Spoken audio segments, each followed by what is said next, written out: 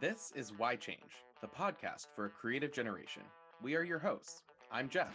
Hola, hola, soy Carla. It's Rachel here. What's good, y'all? I'm Ashraf. And I'm Madeline. Why Change is a podcast that brings listeners around the globe to learn how arts, culture, and creativity, especially as applied by young people, can change the world, one community at a time. You're invited each week to learn and laugh while exploring the question, why change? All right, let's get started. Welcome to this episode of the Why Change podcast. Jeff here with my friend and co-host Ashraf Hasham. Ashraf, how you doing? What's going on, Jeff? Good to see you. It is great to connect with you also. I feel like it has been a while since we last spoke, maybe if only because we've had some end of summer holidays and things that create a little bit of a divide. So mentally, I am now in fall. I am in the school year and sort of ready for the last bit of time in this calendar year to close out a very roller coastery 2021. What's the latest with you? Yeah, I definitely needed Labor Day to happen for me to feel as though the year is on its way out. And I'm excited for the rest of the holidays that come in September, October, November, and December. It always feels like this part of the year, there's so many built-in 3-day weekends that where it goes by faster. And we're already been going by super fast. So I'm a little bit, I'm both excited and also terrified. Agreed. I'm only assuming, though, that the October holiday that you're referring to is my birthday, which is Of course. October 5th. Yes, which is the week after this episode will drop. So we will, maybe we should do a birthday special. I don't know, a podcast where maybe we drink some wine or something. Well, listen, I know you had a really fantastic conversation this week with a mutual friend of ours. So tell me a little bit about how that came to be. Yeah, so I talked with Quanice Floyd this weekend, soon to be Dr. Quanice Floyd. She has so many degrees that she'll tell us about, and she's working on another right now, and is kind of a Renaissance queen woman person. Like she is everywhere all the time and always and is always going to be relevant to whatever conversation you're having, particularly in the field that we're in arts education and arts administration. She is an advocate. She is an educator. She is outspoken in only the best way, and she is there for the people doing the work. And in this case, that is folks doing not only arts education work, but just DEI work, diversity, equity, and inclusion work across the sector. She founded Arts Administrators of Color Network, which had gotten a Mackenzie Scott gift recently, which is a big deal. And it really shows the support that the world of philanthropy can have in equity work, and specifically in supporting professionals of color, and so much more. I mean, you'll listen to it, audience and community, and you'll be stoked. You may have already known her from her work. She also has a podcast called Black Arts Admin Bitch, where I was a guest, and I know Jeff, you probably have at least like been in cahoots with Quanice, as you are both podcast folks yourself. How do you know Quanice? I was gonna say in cahoots is like the best description of our relationship. Quanice and I actually, our history goes back. I can think of a really poignant moment. We both attended a conference that was held in Philadelphia, and we both took the same train back from Philly to DC, and that train broke down. So we had to get out and hang out for a couple hours in Baltimore, which is just down the road from DC. Like, why no one drove, I'm not really sure. But we ended up kind of debriefing the conference and getting to know each other. At that time, she was a music educator. I was working in a previous role. And ever since, we sort of have been in a parallel path of getting to know each other through our work and our own career trajectories. And recently are two folks that just kind of don't do a lot together formally, but definitely are in each other's worlds and strive to be, whether it be podcast episodes or co-presenting at conferences or truly just catching up and seeing what's going on in each other's lives and work. So I was thrilled to hear that you had a conversation with Quanice, and I'm excited for our community at the Why Change podcast to listen, because Quanice is one of those people that absolutely is about change. So without further ado, why don't we let our audience listen to the episode? But one thing to note, if you are listening out loud, there is some choice language that is used throughout the interview for punctuation and impact. I certainly love it, but just for anyone who is cognizant of language at this time, you may want to listen with some earbuds in. Hello, hello, community. Today I have a very special guest. I'm so excited and proud to call her my friend and colleague. It's Quanice Floyd, y'all. Whoop, whoop. Hey, whoop, whoop. You may know Quanice from her amazing podcast, Black Arts Admin Bitch, or BAB. Or perhaps you know her from her incredible advocacy and accountability work in the larger arts and culture ecosystem, particularly in arts education. But either way, you're going to learn about her now. So welcome, Quanice, to the podcast. Yay, thank you for having me. This is great. Oh, I'm so happy to have you here. I'm super stoked because I can't believe you haven't been on the podcast yet. You are all around arts education at least in the US. People know your name. Tell us about you and your journey and where you are today. Why so many people know your name? Oh, Lord. I don't even know where to get started. Oh, gosh. I guess my journey into arts education started when I was 4 years old. So my mother passed away from breast cancer when I was 4. And so I was dealing as a child of that young age. I was dealing with a lot of emotions and trying to figure out life and why my mother wasn't here. And, it's hard for people to explain to a kid, your mommy passed away. And you're like, what is that? Right? You're just not quite understanding that. So I ended up just acting out because I didn't know how to process that. You're a kid. You don't know how to process feelings like that. And so I was a little bit bad. I was, a little bad. I would get in trouble a lot. And then my grandmother and my grand aunt put me into piano lessons at a community music school, Staten Island Conservatory of Music. And so I started taking piano lessons and it just stuck. I went to a public school in Staten Island called Petrides, and at the time Petrides was called a laboratory school, which is basically like a magnet school. And so they ended up having a violin program. So I was already in piano after school lessons, and then this violin program pops up, and my grandmother was like, why don't you just try the violin too? And I was like, why? And she was like, well, it's music. I said, oh, okay. And this is me in the 3rd grade now. And so I ended up going into Suzuki violin, and I just loved it, and the violin stuck with me. So I stayed in all of my schools performance groups until I graduated. So it was actually at the time a 2nd grade to 8th grade school, which is, again, it's a weird laboratory school. They were it was for gifted and talented. And then I ended up going to a performing arts high school in New York City called Talent Unlimited.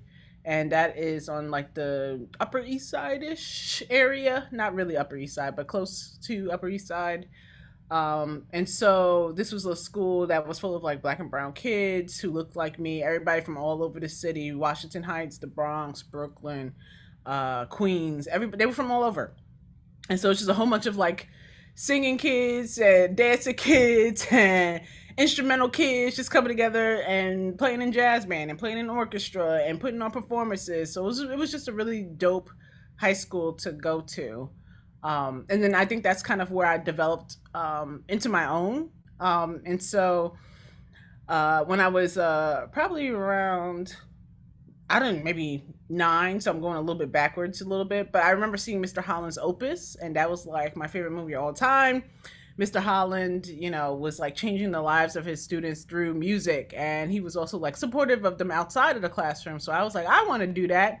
So then that's what led me to that performing arts high school, and then I ended up becoming a music education major at Howard University. And so the reason I chose Howard specifically and not a conservatory is because I wanted to go to a predominantly Black school. And I felt like going to Howard would help kind of solidify how I felt about my identity as a Black woman in this world. And so I ended up moving to DC, staying in the DC area. And I got my bachelor's in music education, graduated, started teaching in Maryland public school system, got my first master's in music education, still teaching, got my second master's in arts management while I was still teaching. I did a number of fellowships. So I was working at the National PTA, helping with their arts and education programs. I had worked at like the DC Collaborative for Arts and Humanities, like working at Theater Lab. I was just like hustling all around DC when I was in college and then when I was in grad school. So I was building up kind of like this, I guess people would look at it now as like building up a brand of who you are within the arts education landscape. But I was just trying to like get my foot into a little bit of everything, right? I just wanted to kind of learn from people who were doing really good work, especially in DC, and then learn from like myself, right? Like not only learning from myself, but like trying to figure out that identity piece again. Like I going to Howard helped me kind of establish that identity as a Black woman, but now who am I as a Black woman who is in arts education? And so like from there, once I graduated from American University, I started the organization Arts Administrators of Color Network. And that organization is dedicated to people of color, BIPOC, global majority folks who work in the arts management, arts administration field. That organization has grown exponentially over the past 5 years. And I recently stepped down from it in June 2021. But it's grown to a place where I could only take it but to a point, I can only take it to point A to point B, from point A to point B. And I feel like there's other people who have brilliant ideas and innovative ideas to help kind of expand the organization. So right now, what am I doing? I am the executive director of arts education in Maryland schools. And so in that role, I serve as a registered lobbyist in the state of Maryland. I work really closely with the Maryland State Department of Education's Fine Arts Office. So shout out to Alicia Lee, who y'all should have here on the podcast too.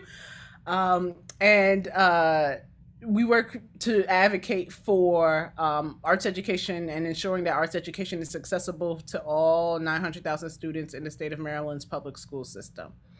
Because she's a federal worker, a statewide worker, she cannot like lobby like I can. So she'll tell me like what some issues that might be coming up. And then I go out there and support the educators and the teachers and the parents and anyone who's an arts education supporter and try to come up with solutions so that we can get some educational policies to pass through with arts education in mind. And so I've been really building up the organization over the past 2 years, building up the infrastructure. One thing, because of my work with Arts Administrators of Color Network, I'm really focused on community mobilization and community organizing. And so with AIMS, the work that I do is trying to mobilize and activate people on the ground, such as educators and parents and students, to want to advocate for arts education in their own districts and their own communities. So we have a program called the Campaign School that we're getting ready to pilot. And that's from the help of Fractured Atlas, because they used to have an artist campaign school, and I reached out to them and was like, hey, can we do this on a hyper local level? And they were like, sure. So now we have our arts educator campaign school in the state of Maryland, where we're trying to get people to run for political office. The thing about the program and being a nonprofit is that you can only provide resources to people running for office, but you can't necessarily like support people running for office, right? You can't have a candidate. You can't support a specific candidate. So we tell them that we help build them up to the point till they like say that they're ready to run. And then once they're ready to run, we can no longer support them in that way by providing those resources. Because 501c3 nonprofit laws is a thing. But we also are going to have a series of Advocacy 101 workshops. We work with Maryland State Department of Education to do the Anti-Racist Educators in the Arts Learning Lab. We have the Arts Education Symposium for Anti-Racism in November. So we just have a lot of programs and projects and things. AIMS is like my 9 to 5. It's not really 9 to 5 because you're an executive director, so it's more like a 9 to 9. And on top of that, I also do racial equity strategy for arts organizations. I'm actually in the middle of starting a lobbying firm to support arts and education organizations in DC. So that'll be here in a couple of months because I've been working on this for probably a year and a half now. I am an adjunct professor at the University of Cincinnati and also will be teaching at Drexel University. I'm also a doctoral student in educational leadership and management at Drexel University. So I just got a lot of stuff going on. I got a lot of stuff going on. It's a lot of things happening. Wow, wow, wow. Oh my gosh, that's so much fun stuff. Like half of that stuff I feel like I knew, and half of that's new to me. I find so much solace in these conversations that you and I have together, and some of them is recorded, some of them's not. Only because like we share a lot of the same movements. You know, you, like you said, had kind of like having your fingers in a lot of different types of pie, and I'm the same way. I just love knowing what's going on and being involved and participating. It was also in elementary school where arts was exposed to me in a really really profound way and stayed with me for the rest of my life. I also wanted to be I wanted to be somebody that I saw on TV. In my case, it was a librarian, but yeah, somewhere in the schools that never ended up happening. But such a beautiful thing. You're a doctoral student, you're a professor, you are coming up with solutions with community, you're advocating for 900,000 students in Maryland public schools. And Arts Administrators of Color Network, like you said, has grown exponentially. Got a Mackenzie Scott gift pretty recently too. So wow. Two master's degrees, everybody, not just the one. Oh, Lord. And I forgot to add that I'm on the DC Commission of the Arts and Humanities. So that's the DC Arts Council. Ooh, yeah. Doesn't stop. It's a lot. It's yes. A lot. And nobody else can do it but you, right? I mean, the way that, however, I mean, you ended up saying, you know, it's time for me to move on from Arts Administrators of Color Network in June. And I think that for me, in hearing you talk about your history and your current sort of state of affairs, sounds like you're learning to, maybe not learning, but you are building some boundaries. You are knowing when your time is up. You are moving on to the next thing in a way that's modeling it for other people. You and I had this conversation before, how it's important for folks to move on, to have the next thing, or to make space for others to grow into their leadership. And I think that's just so inspiring. Yeah, and I didn't add this, but I had taught for almost 10 years in the public school systems in Maryland. And then I decided to transition into arts administration after I got my degree, and once like Arts Administrators of Color was up and running. And so, you know, I was teaching every day in the classroom. And so I absolutely loved, I taught elementary music. So we had fun. We had a good time. Yeah, you did. And so, you know, when my students would leave the classroom, I would see how other people would talk about them. Even in like staff meetings, I would see how people would describe them. They would say those kids, those parents, da da da. You know, that language, that real negative language that I didn't necessarily like. And you know, I would try to confront that, but people ended up calling me the aggressive one, right? I'm wow. Aggressive. Nobody wants to talk to you, no. But so I kept seeing that, and I was like, it's just something that's not right, and I feel like I could be doing so much more, right? Like, and as a classroom teacher, I love educating my students. You know, these are the next future leaders, right? But it was like, I want to do so much more for y'all. There's so much more that I want to do. And that's when I transitioned out of the classroom on a whim. And I ended up transitioning and going into arts education advocacy, because I was like, I really want not just the 500 students in this school to get amazing arts education. I want all of the students to be able to get amazing arts education. That's beautiful. And the fact that this sort of non-strengths based language, you know, was the thing that brought you away and started questioning and maybe radicalized part of you into what is happening here. Why can't this be the same as other folks who are receiving the similar educations, right? That is quite something. Yeah. I wonder too, what do you keep in touch with any of the kids that you used to teach? I keep in touch with the teachers. That's fascinating. Okay. I don't necessarily keep in touch with the kids. but yeah, I've created relationships with educators, and they usually tell me, "Hey, do you remember so and so?" And I'm like, "Yeah," right. And it was like they asked about you, you know. So that warms my heart. yeah, and so it's just and that's why I still kind of teach now. Like that's why I do adjunct work, because even though these are like grown people, because they're in a grad program and learning from me, but I still love to share the information that I have and the experiences that I have with others. So I was able to do that in the elementary classroom, and we had fun doing it. And now I'm doing it on the graduate school level, and we're trying to have fun doing it. So, yeah, it's a little bit of a different starting place, I'm sure, but it's important for people and learners everywhere to have that imagination that I'm sure you cultivated as an elementary school music teacher. One last follow-up question there is, one of your master's degrees was arts administration. What led you to that, even though you were kind of already maybe doing it, or maybe you were kind of exploring that field? And what did you learn from that degree? Did that get you anywhere? Like a lot of arts administration people on this podcast, so I'm just curious. Yeah. So I was teaching when I applied. I think when I was in college, when I was at Howard specifically, I was on the homecoming steering committee. And if you know anything about homecomings, Howard has the largest homecoming in the United States. Wow. They probably will tell you the world. And so I was on that committee, and I ended up putting on the R&B concert, and I think it was 2008. Oof, I don't even remember what the year it was.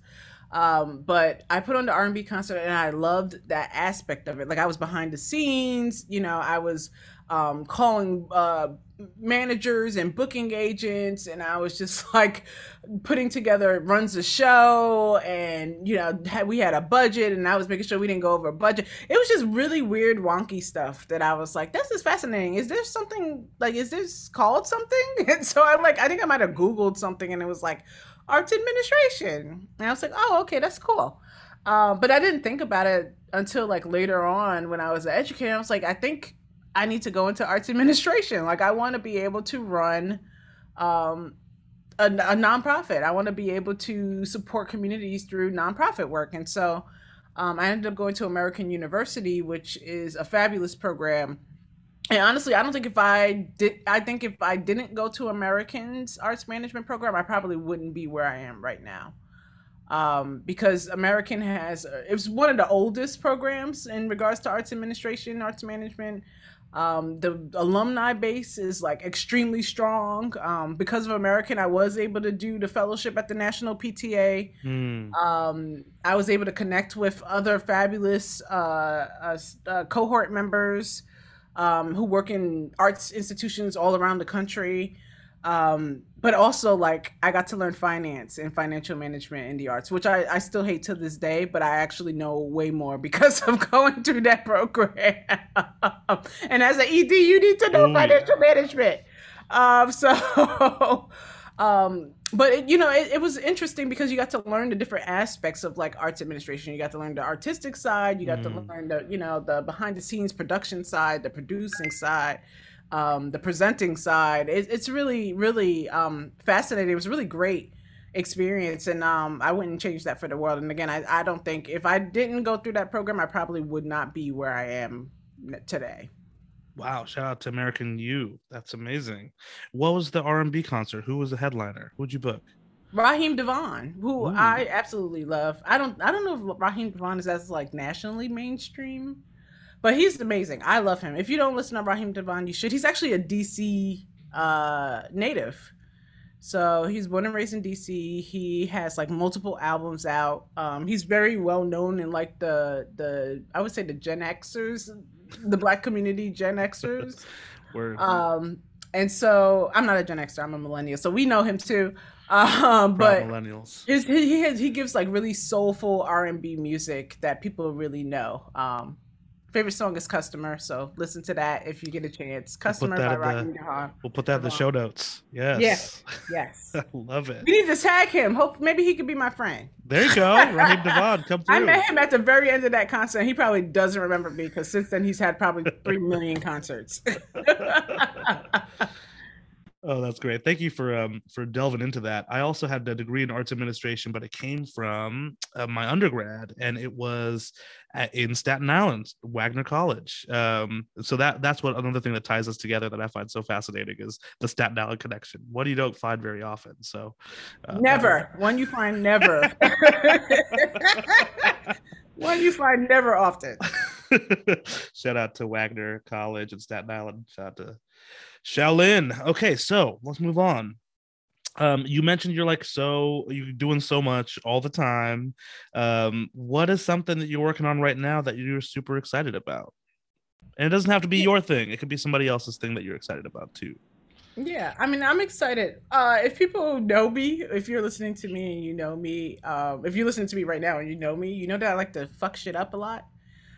So a lot Yes. of the work that I support and the work that I do, it has a big vision of fucking shit up.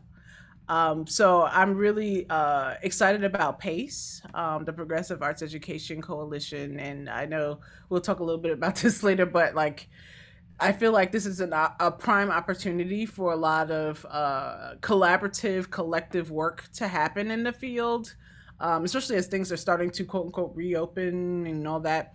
But I think there's a lot of opportunity for us to really like destroy systems that have not been working for us previously. Reach. Yes. Um, oh my gosh. Tell me about a recent interaction you had with one of these systems that you're trying to destroy. Oh gosh. Just one Um, recent one. it's I mean it's every day. It's So as a nonstop. when I go into lobbyists is a very antiquated system. Being a lobbyist because all it is about it's about kissing asses of legislators Hmm. in order to get them to do what you want. That's all it is. If you're not in the in crowd, then they will ignore you, and you have to prove yourself to them. And it's like, why do I? And then it's also a majority like white male field. Like this, it's like that's pretty much it. Lobbying is very antiquated, it's very old, it's very white. You have to wear suit and tie, you have to look a certain way. I can't, I got braids in my hair right now. I got when it's lobbying season, I gotta groom up my hair. You have to, it's such a weird Ugh. process of like assimilation. Like you have to assimilate, and if you don't fit in, and automatically I don't fit in. I'm a big black woman. Like I'm 5'11". Like like I don't fit in automatically. So it's like you really have to go out your way to be someone that you're not in order to get what you want, which is really terrible. So that's why I like am excited, also excited about starting my own lobbying firm because Yeah. I want to do lobbying my way and our way, right? Like lobbying to us is like building transformational relationships and getting things done for the right of the greater good, right? Like, and I don't think that's not what lobbying currently is. It's about who can, spend the most on gifts for a certain lawmaker, or who can take them out to lavish drinks at the W Hotel downtown.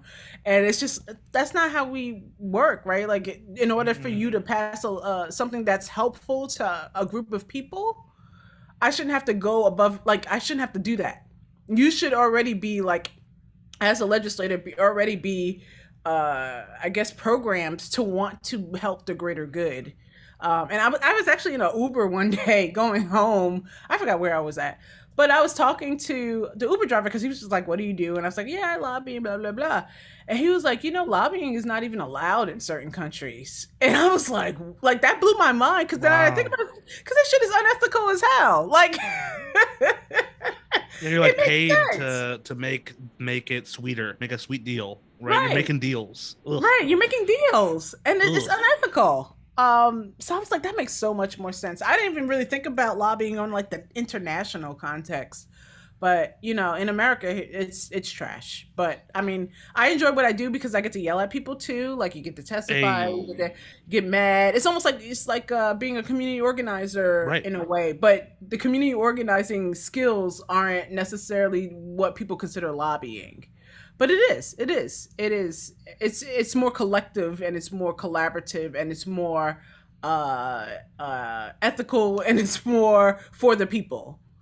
And that's something I don't hear a lot of lobbyists say, is that they're doing deep community outreach, building transformative relationships, like you said, that they are going out and seeking ways to make the world a better place. Sure, with a focus like yours is arts education, certainly, but there's other focuses that are like really just about getting some dollars into some people's pockets that already have dollars. And that Oh is, hell yeah! If you look up like the highest paid federal lobbyists, like they get paid like over 20-30 million dollars for these firms. Like they take on these big, like this is the for-profit side of lobbying, right? Like, because arts and education is usually on the non-profit side of lobbying, but the for-profit side of lobbying, there is so much money. Like people are making multi-million-dollar deals just for someone to go up to a random senator or a random house delegate, whatever, to say, hey, I want this law passed and I'll do this for you, and then they do it. It's fascinating. It's really fascinating to me. And it's almost like tale as old as time type of stuff, right? Like it's just kind of classic like power structures and how they favor the global minority, and unfortunately we have built systems that uphold that favoritism. Well, I'm glad that you're out there doing some work to establish a new way of doing it. What does a lobbying firm look like that is led by and serving community? Yeah. It's really fascinating. Just like, have you ever watched Scandal? Like the way that Olivia like walks and talks. You know how she does the walk and talk with her hips? I don't know if you've ever seen Scandal. That's literally like a day in a lobbyist life, right? Like in between, you're catching people in between sessions. You're like, hey, let me talk to you. And you're twitching, you walk in and you're talking and you're trying to give your case statement and just trying to make sure that they believe in you. And then you're following up. But it's, like I said, I'm all into transformational relationships. Like I can't just run after you walking across the building and talk to you for 30 seconds. Like I really need to form a relationship with you, and I want to know your family, right? Like I want to make sure your health is good, right? Like I do that with every single person that I meet, and I think that's just a global majority thing. I know we're very collective. We're very we give a lot of collective care to each other. So yeah, I mean, yeah, lobbying is interesting. Yeah, we give a fuck. It's it's changed. It changes depending on what room you're in. You see that more often than most, and I'm sure that you're able to that affects you in some way. And so this is a little bit off script, but I wonder how you take care of yourself in those moments. How do you make sure that you're good enough to come back the next day? It sounds like it could be really exhausting. I am terrible at that. I always tell people I'm not good at self-care. I try to do better. But I do have a Nintendo Switch, so that helps me get through it. And then on my podcast, I told you I started implementing a siesta time frame. So every day from 12 to 2, I basically take a break, a siesta. I don't really go to sleep, but I'll like process things. I'll lay down if I need to. If I want to go get my nails done, I'll get my nails done, right? Like I take care of myself because, when you work, especially in a nonprofit, you start work when you get up, you finish work when you get ready to hit the bed, and you don't have time for yourself. You don't have time. Like I always get frustrated that the weekend is only 2 days because like I need to wash, I need to clean, I got to cook, I got to do everything, iron clothes. And I can do that now on my siesta. I can actually do things. I can go grocery shopping, Instacart grocery shopping. I could like do stuff. So I think these are smaller ways of how I take care of myself. I'm trying to get to the better, like big things. Like people are like, I go on a retreat once a year. Like I want to get up to that point where I'm going into the middle of a forest somewhere for a retreat off the grid and just like reflecting on life. Ooh, well, let me hold you accountable to that, and I'll do it with love and care. I'll be your okay. I'll adapt it. I'll adapt that then. So I'll say I want to go to a Caribbean island on the beach, reflecting on life. I don't want to be in the forest. I want to be in the beach. A retreat, yes, that what works for you. I mean, as long as you're getting filled up, you're able to read a little bit, you're able to not think about work for a minute. That's crazy. I talked to a lot of executive directors on this podcast, and it's same there too. 9 a.m., 9 p.m. Like you said, it's the minute you wake up to the minute you're sleeping, and that's not sustainable. But I hope that these self-care mechanisms that you're hoping to cultivate keep you going, because we need you, Quanice. We need you in this world. Keep it going. Oh, we need us all. We all in this together.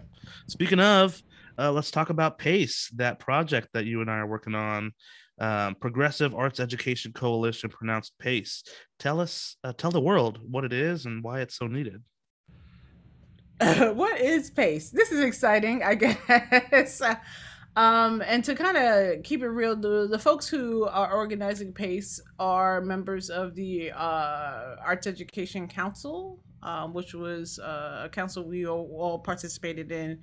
That was a part of Americans for the Arts, and so there was a lot of hoopla about and trying to hold Americans for the Arts accountable about the things that they did not do necessarily, and so arts education often gets left out in a lot of our conversations on a national level, and we often have folks advocating for funding for arts education, but they often aren't necessarily doing the arts education, right? Like they are taking the money and they're gatekeeping the money in regards to arts education programming. And this is not necessarily AFTA, but this is the arts field in general.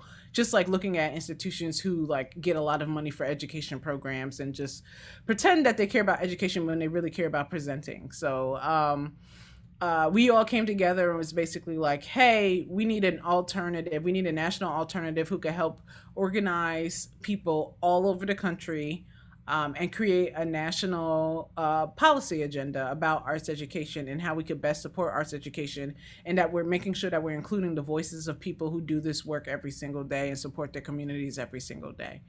And so the PACE came out. At first we were called something else, but then now we're called PACE. So PACE, because I like PACE because it it makes me think about, oh, we're taking it one step at a time, right? Like we're trying to fuck shit up, but we are also being intentional about the things that we do. We're being very intentional about the decisions that we're making. We're being intentional about who we're collaborating with, and so to me, it's almost like I would say it's a family. It's like an arts education family versus it just being like a council or coalition or everything else. Like we really care about one another and we really want to support one another on a national landscape, right? And that's a lot to hear. That's a huge burden to bear but we've noticed that, right? Like we noticed that there's so many people on the ground. An example is T, who is also on the Arts Education Council, who literally does anything and everything for her students in Sacramento. And, people are taking money and resources away from her when she's the one creating the most impact. And we know there's so many similar cases like that around the country. And so PACE is here to bring that national collective energy so that we all can move towards fucking shit up together. Let's fuck it up together, everybody. Yes. That's such a great description, and I'm glad you brought up T, an amazing gem in the community in Sacramento, and certainly doing stuff that can be scaled, right? Like how can an organization like PACE help just make some open source documents available? Like how do you do this in your communities, right? And what do you need to advocate on the level that Quanice, you were advocating in Maryland, right? Like let's bring it together with like you said, intention, one step at a time. Yeah, and then also leveraging each other's strengths, right? Mm-hmm. And supporting each other too, right? Like if I'm a statewide lobbyist, right? Like how can I support these smaller institutions to make sure that they're getting what they need, right? And just thinking about like ways we can, smaller institutions might have the immediate connections to community members, like to students and to parents, right? Like what are some ways that we all have strengths, so we just have to figure out, it's like pieces of a puzzle, you're trying to figure it all out together. I love that, especially mitigating the weaknesses that maybe somebody has or some organization has or some community has with the strengths that we can all share. It's almost decolonizing the processes, right? Like we're not asking for anything in return. We're simply just reciprocating. Yep, exactly. Oh, that's beautiful. Well, we have their PACE has an event coming up, and by the time this podcast airs, it may or may not be happening. But when and where is this event? PACE is happening. We're having a town hall happening during Arts and Education Week, September 13th, 7:00 p.m. Eastern Standard Time to 8:30 p.m. Eastern Standard Time. We are also partnering with Creative Generation, who will be helping us host the town hall. And this is the opportunity to create a national policy agenda for arts education. So if you could be there, please come. Hopefully, we'll have the registration details. If this is afterward, then we'll just probably have a recording of it. All right. Well, so PACE has an event coming up November 1st. It's a Monday from 7 to 8:30 p.m. Eastern Standard Time, or if you're like me on the West Coast, 4 to 5:30 p.m. Pacific Standard Time. We're working with Creative Generation to be able to make it happen. You know, this collective of PACE has jobs. We do our things in our own communities, and it's important to have an organization like Creative Generation come together and bring us all in the same place, while also being the backbone of what we can do together. One of those things, those backbone things, is creating a sort of record of what happened. You know, in addition to having a recording of the event, if you cannot make it, we hope you can. We'll have a white paper that's produced, something that tells us what we found, what did the community tell us they wanted from the sector and as their national policy agenda, and how we want to advocate for ourselves. So that'll be a big part of this upcoming event, and that will be the first thing you see. And we have a special guest as well, don't we, Quanice? Yeah, and we have a special speaker, Sandra Bowie, phenomenal arts education advocate. She was the former vice president of NJPAC, and she does a lot of amazing work. She's on the board of the National Guild for Community Arts Education. She's worked at Ifiteo Cultural Arts Academy. She's just amazing. I love her. So I'm looking forward to her being our speaker. Shout out to Sandra Bowie. Thank you so much for mentioning her. What is NJPAC? Just so the New Jersey Performing Arts Center. There it is. Yeah. Amazing. Well, all right, we're getting down to the final few questions, and as the listeners of this podcast know, it's a bit of a lightning round. So it's 5 questions, and we're just going to go at a quick pace. Quanice, first question: who inspires you? My aunt. And how about who keeps you motivated? It's the kids, the future generations. Where are you most at home? On the beach. I'm a Cancer, so that's why. Like, Cancers love the water. We need to be in water. Like, that's a requirement for our lives. I grew up around water. I grew up on Staten Island, so that's water on Staten Island. I live in DC. There's I guess it's dirty water around DC. So like, I have to be around water. That's amazing. I feel the same way. How do you stay focused?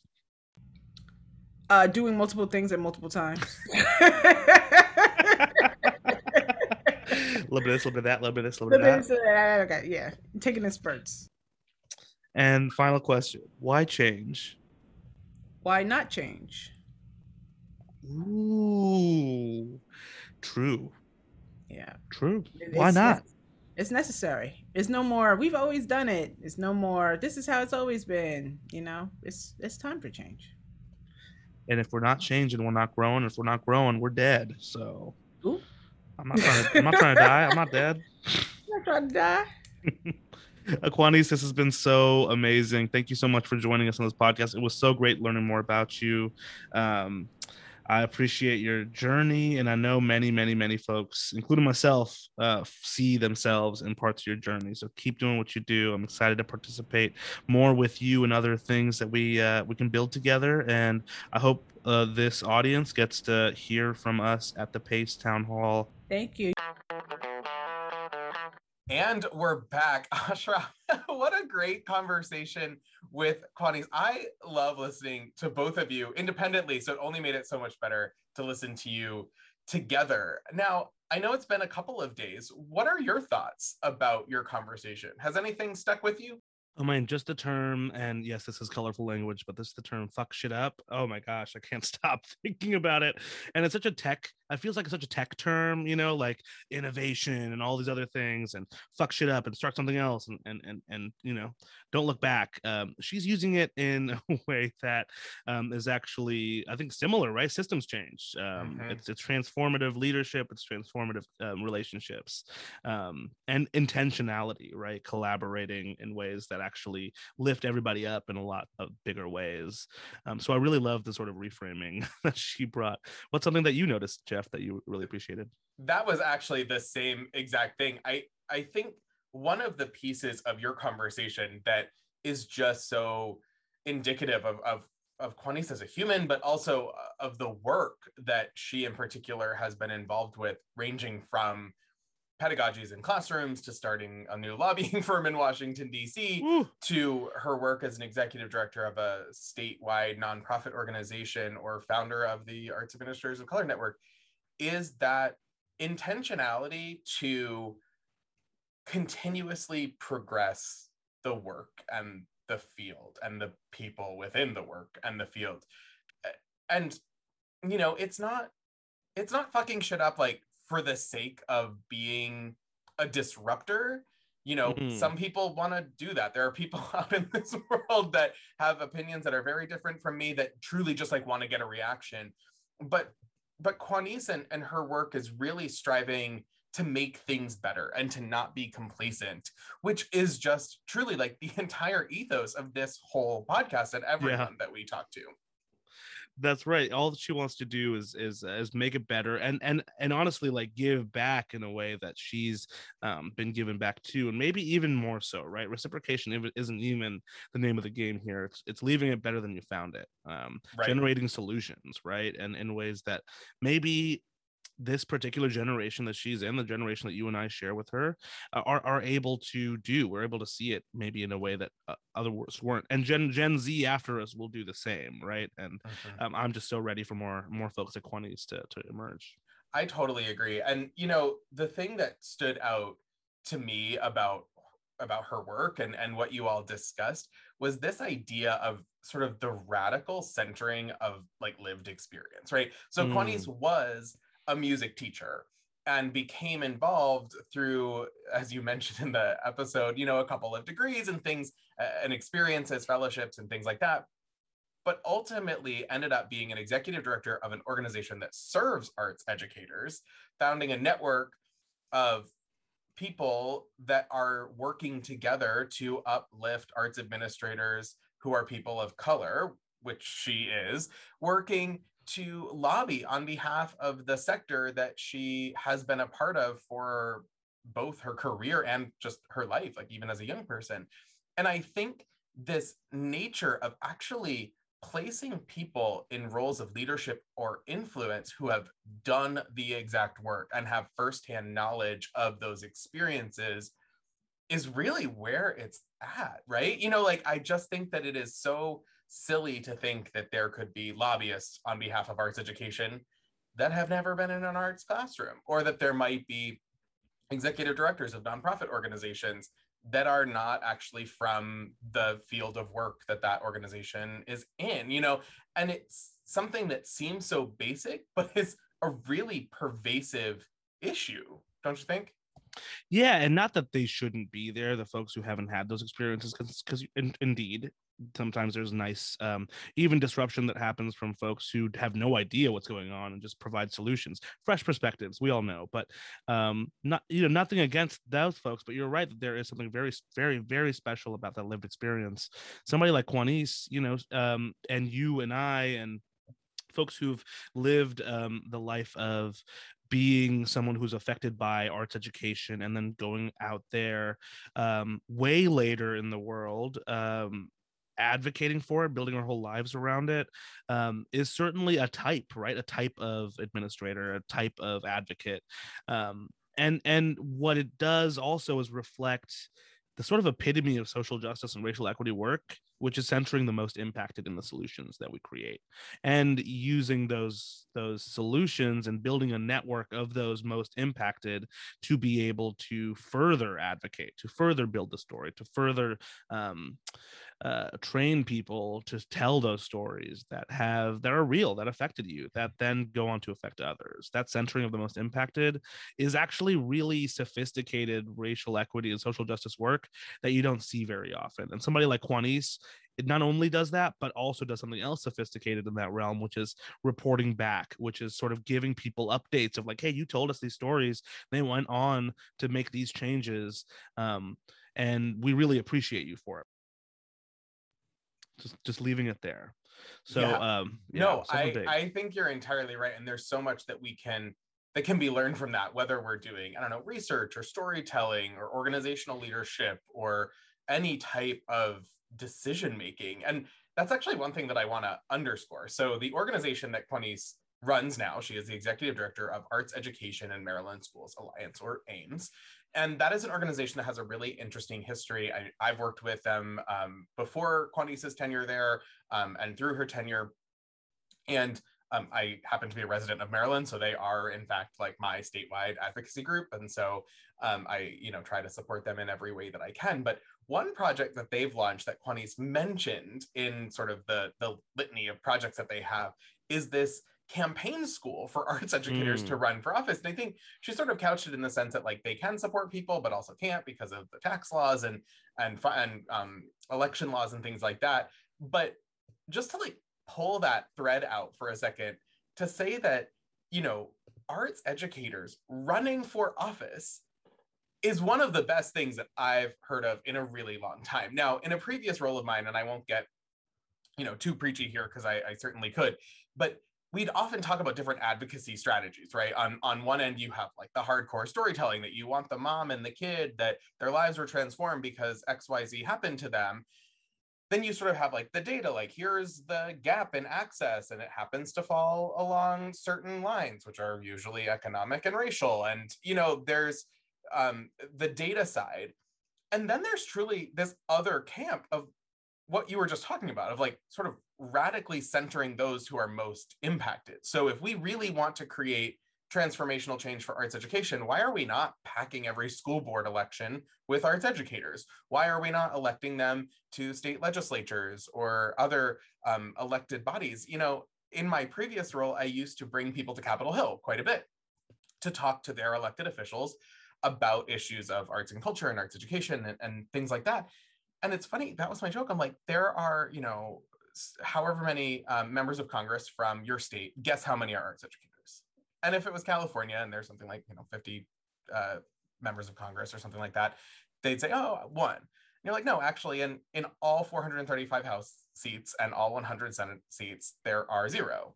And, Wow. that's something now, if you had one person from every profession in the country represented in Congress, like that's not realistic.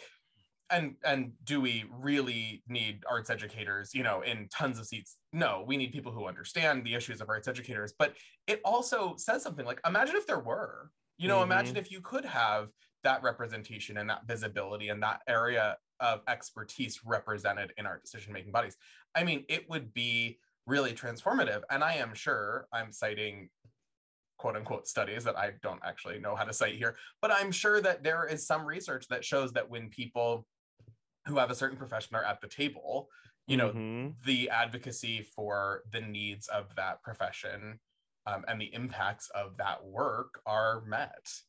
And I think that that's a really cool example of some sort of disruptive work, that why change work, if you will, that's happening across the state of Maryland.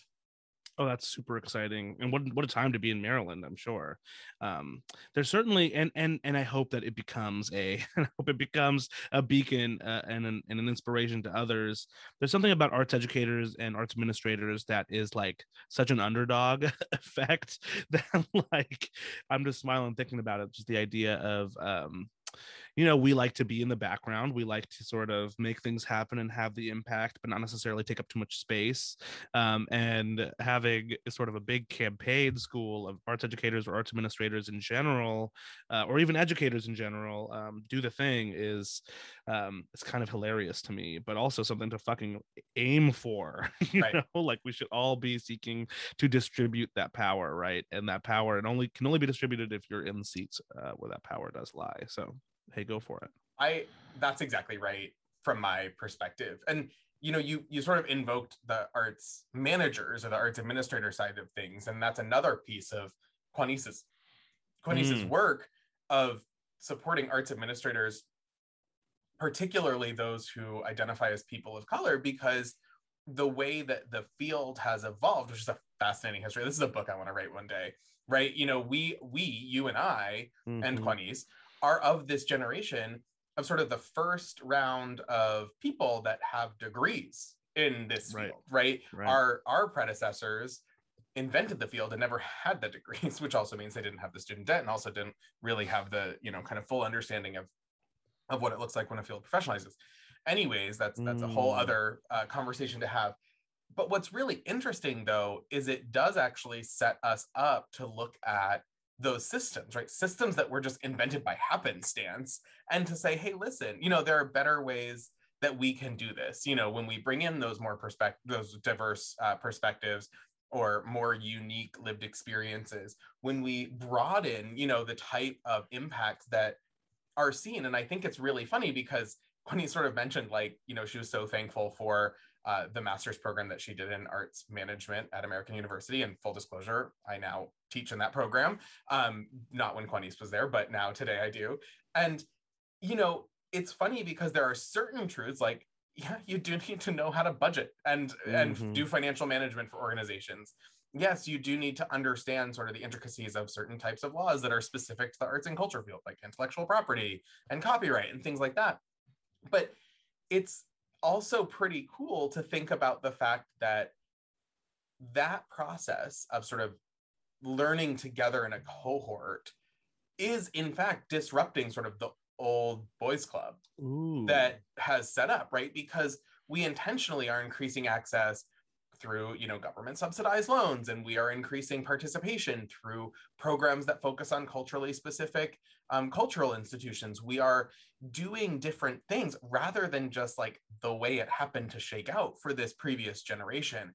And so I think when people like Quanice continue to perpetuate these cycles of alumni to current student mentorship, or work to invoke some disruptive ideas to challenge the status quo of what is taught in some of these longstanding programs, it's particularly interesting to me to observe that different trajectory and to look at the long-term effects and say, oh, now that we do have the first generation of people like you and I teaching in these types of programs to other students, how will we continue to see the shift in the field grow away from that norm of people who invented it? And no disrespect for those who really got the field established, tremendous respect to many of them.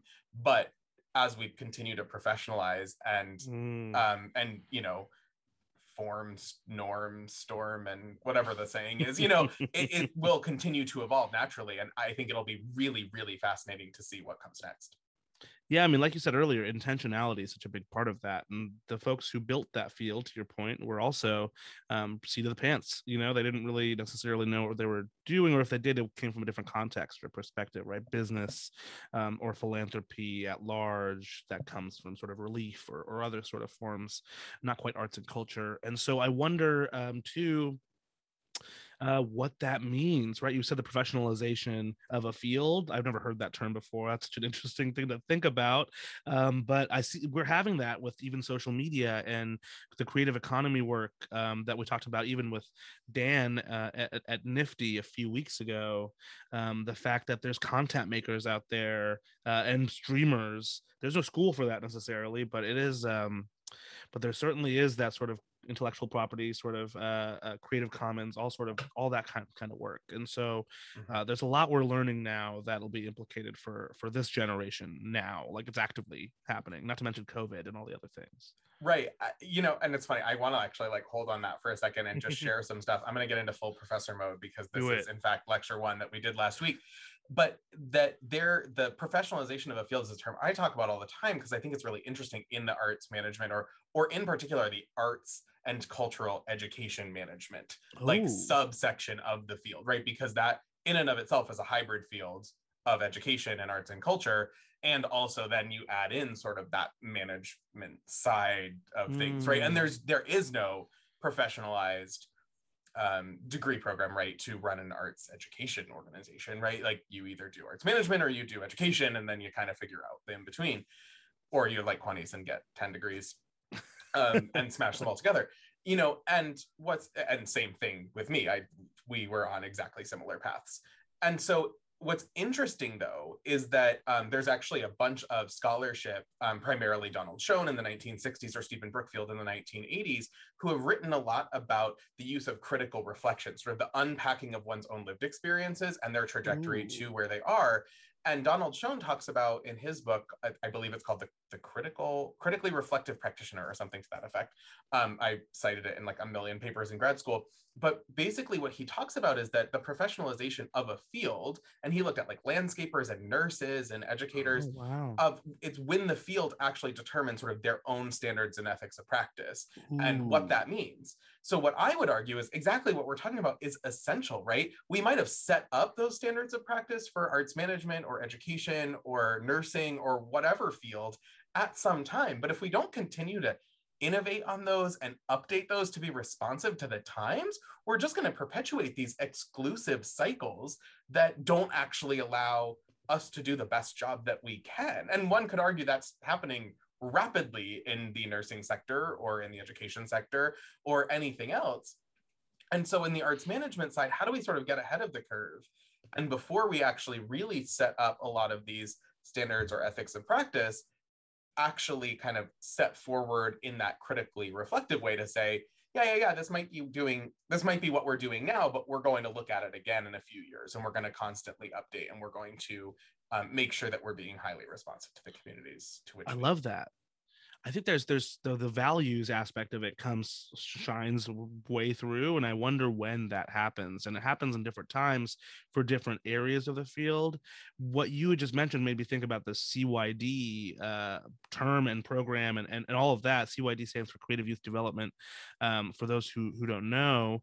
And it's it got its own sort of legs and has its own values. Like creative youth development is, for all intents and purposes, three main values. It's racial equity and social justice, it's youth voices, it's collective action.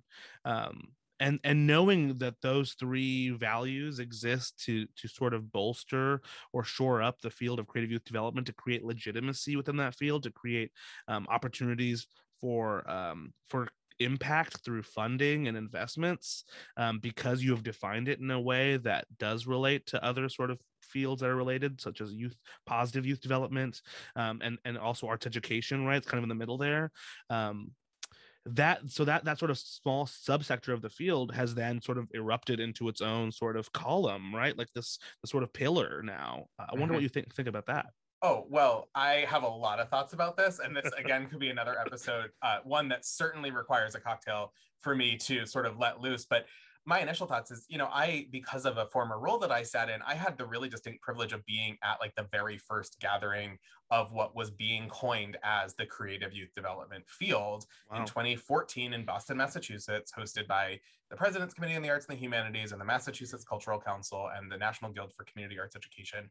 And there was sort of a policy and advocacy agenda that was put forward to help grow this field, which included a call for more and more money, which was received from individual funders and the National Endowment for the Arts and so much more, to have the field actually lead the work, right? Instead of having that top-down approach of a couple of very well-educated, informed people sitting in a conference room in Washington, D.C. saying this is what the field needs, it actually brought together, I think it was 300 people at that very first convening, and then several hundred others over the series of many convenings for years to put forward sort of an action agenda or blueprint, it ended up being called, to conduct some of this documentary research, to look at different models of like evaluation and funding and communications.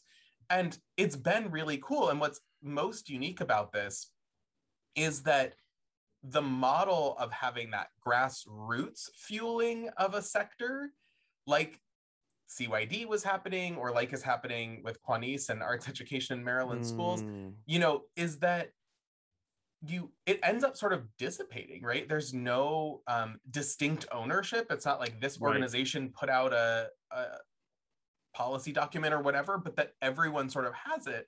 And what that means, and I think this is a personal opinion, that when there's sort of healthy discourse around it, and I'll give you an example, when the name Creative Youth Development came forward, it was because they wanted to align with those youth development principles and the positive youth development sector that you mentioned, but they wanted the creative learning aspect from the arts education side of things.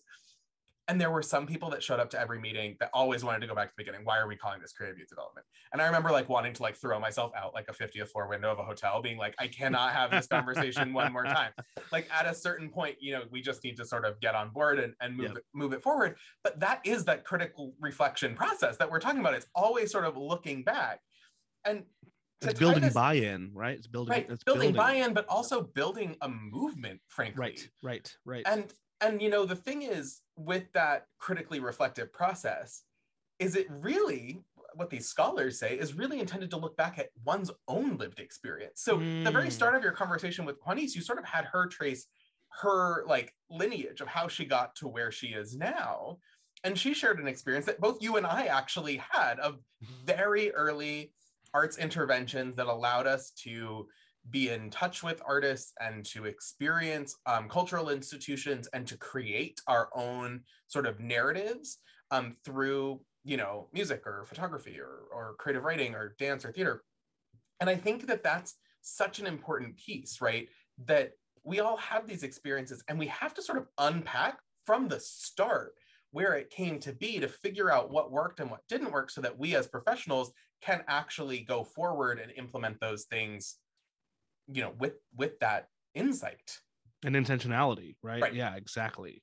Yeah, I think that that's such a big piece of it, and you're right, it does get lost. And sometimes maybe there is, like I said earlier, that discomfort around being the figurehead of a thing or being an example of what you want to see in the world, because that is inherently uncomfortable to people, especially maybe especially arts administrators and arts educators. You know, we are an awkward bunch, certainly, but those stories are so powerful. Mm-hmm. I totally agree. Now, tell me a little bit about your story. You had a very similar experience to Quanice, didn't you?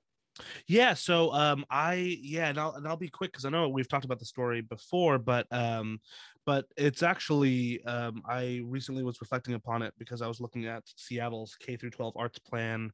In that arts plan, which was created in 2012, there is a case study about my elementary school, Adams Elementary, in the Ballard neighborhood of Seattle. I ended up in Ballard in Seattle because my father was working at Denny's at the time when we were living in LA, just came to America a couple of years before, and he got a transfer up to the Seattle Denny's because he had a homie up here in Seattle and wanted to be closer to some of the community up here, and he got a transfer to the Denny's in Ballard. There were only like 2 or 3 Denny's in the Seattle area, and he got randomly transferred to this one. And because of that Denny's, he found an apartment nearby, and the closest school was Adams Elementary. We were literally a block away. And so, little to my knowing, little to my family's sort of like research, like we ended up at this amazing school that valued diversity, that valued the arts, so much so that as I was reading this arts plan just the other day, I was like, this was my experience. What they had done was make sure that everybody in that elementary school did the same art project 3 times, or 3 different arts projects that every single person in that school had done together, building a sense of community and building a sense of that sort of individual and yet collective experience that we're all experiencing. We had a diversity day. Like I remember very clearly, we had one day a year where folks would get dressed up in their sort of traditional ethnic garb. Like this was like a very diverse school for the neighborhood that it ended up getting gentrified into, which is largely European and white. I mean, Ballard in general has always been a very Nordic place. We have the biggest Norwegian population outside of Norway. We have the biggest Sit and Mai festival outside of Norway, but ended up being a working class neighborhood in the 90s. And in the 90s,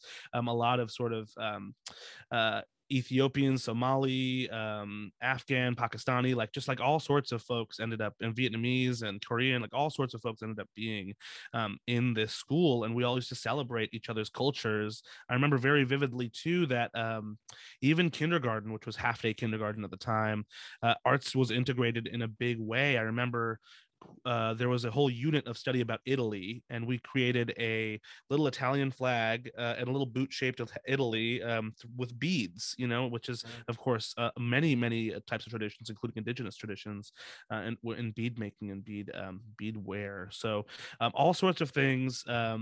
Little did I know, in fact, I didn't know until like a few weeks ago that was an intention by the principal at the time who by the way had become a donor of mine at the various institutions that I used to be in leadership for. She was a consistent donor, and now I know why. It's because she led me on this path without knowing it. Miss Nielsen, shout out to Principal Nielsen from Adams Elementary School.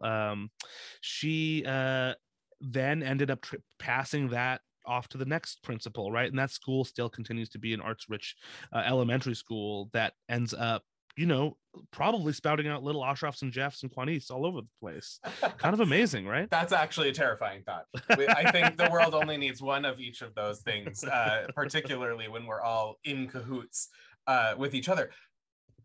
But thanks for sharing that, Ashraf. I mean, I had a very similar experience. It's funny that you said that and just sort of named the shared arts experience that everyone did. I distinctly remember that we made in 3rd to 5th grade at Wentworth Elementary School in Scarborough, Maine.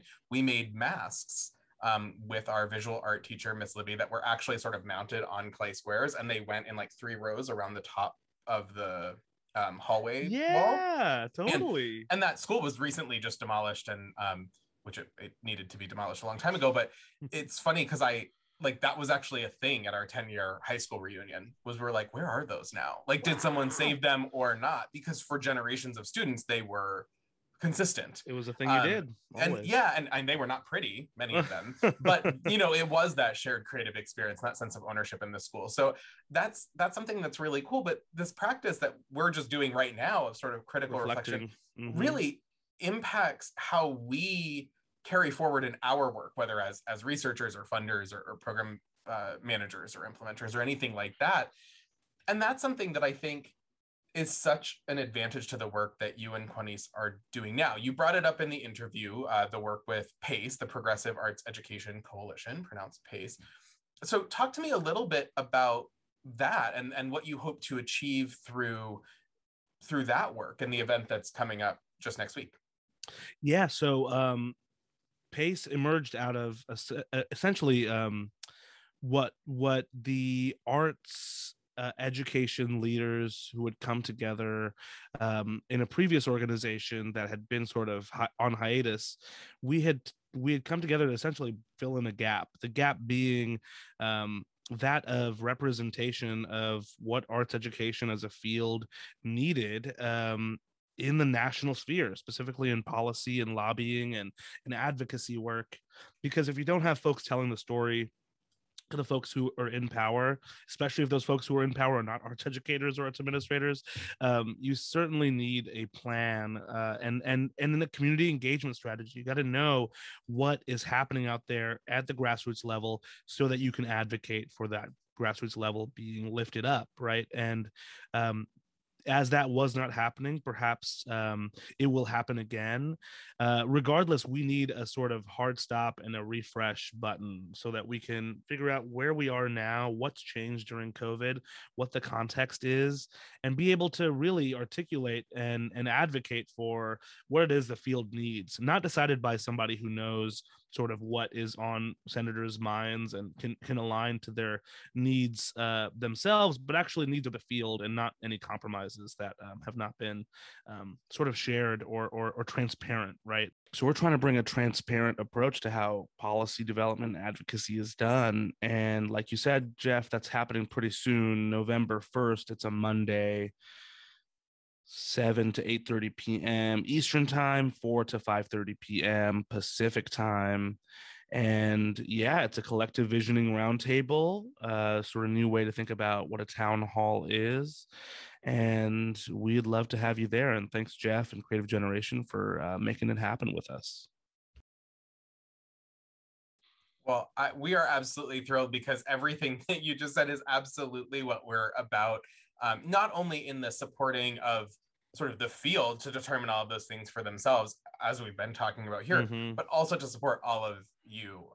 That's one thing that we recognize is that we have, as a collective of about 12 people all over the world, we have a strength in helping people activate their craziest ideas. And we're really thrilled to be working with this. So we'll go ahead and drop the registration information in the show notes, and you can watch all of the social media newsletters and so forth from Creative Generation for that information, as well as all of the social media from the newly formed Progressive Arts Education Coalition, or PACE, hitting your inboxes soon. So we really are looking forward to that event, and Ashraf will have to report back afterwards in a future episode.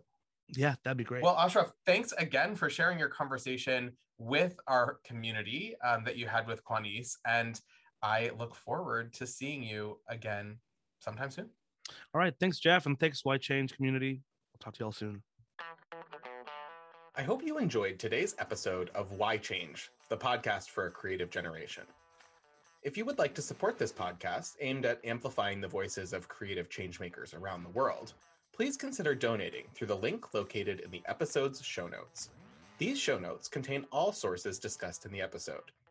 Be sure to follow, like, subscribe, and share the Why Change podcast to make sure you and your networks get episodes delivered directly to you, and that you don't miss any stories of creative work happening around the world. If you haven't already, be sure to follow us on social media, Facebook, Twitter, Instagram, and LinkedIn.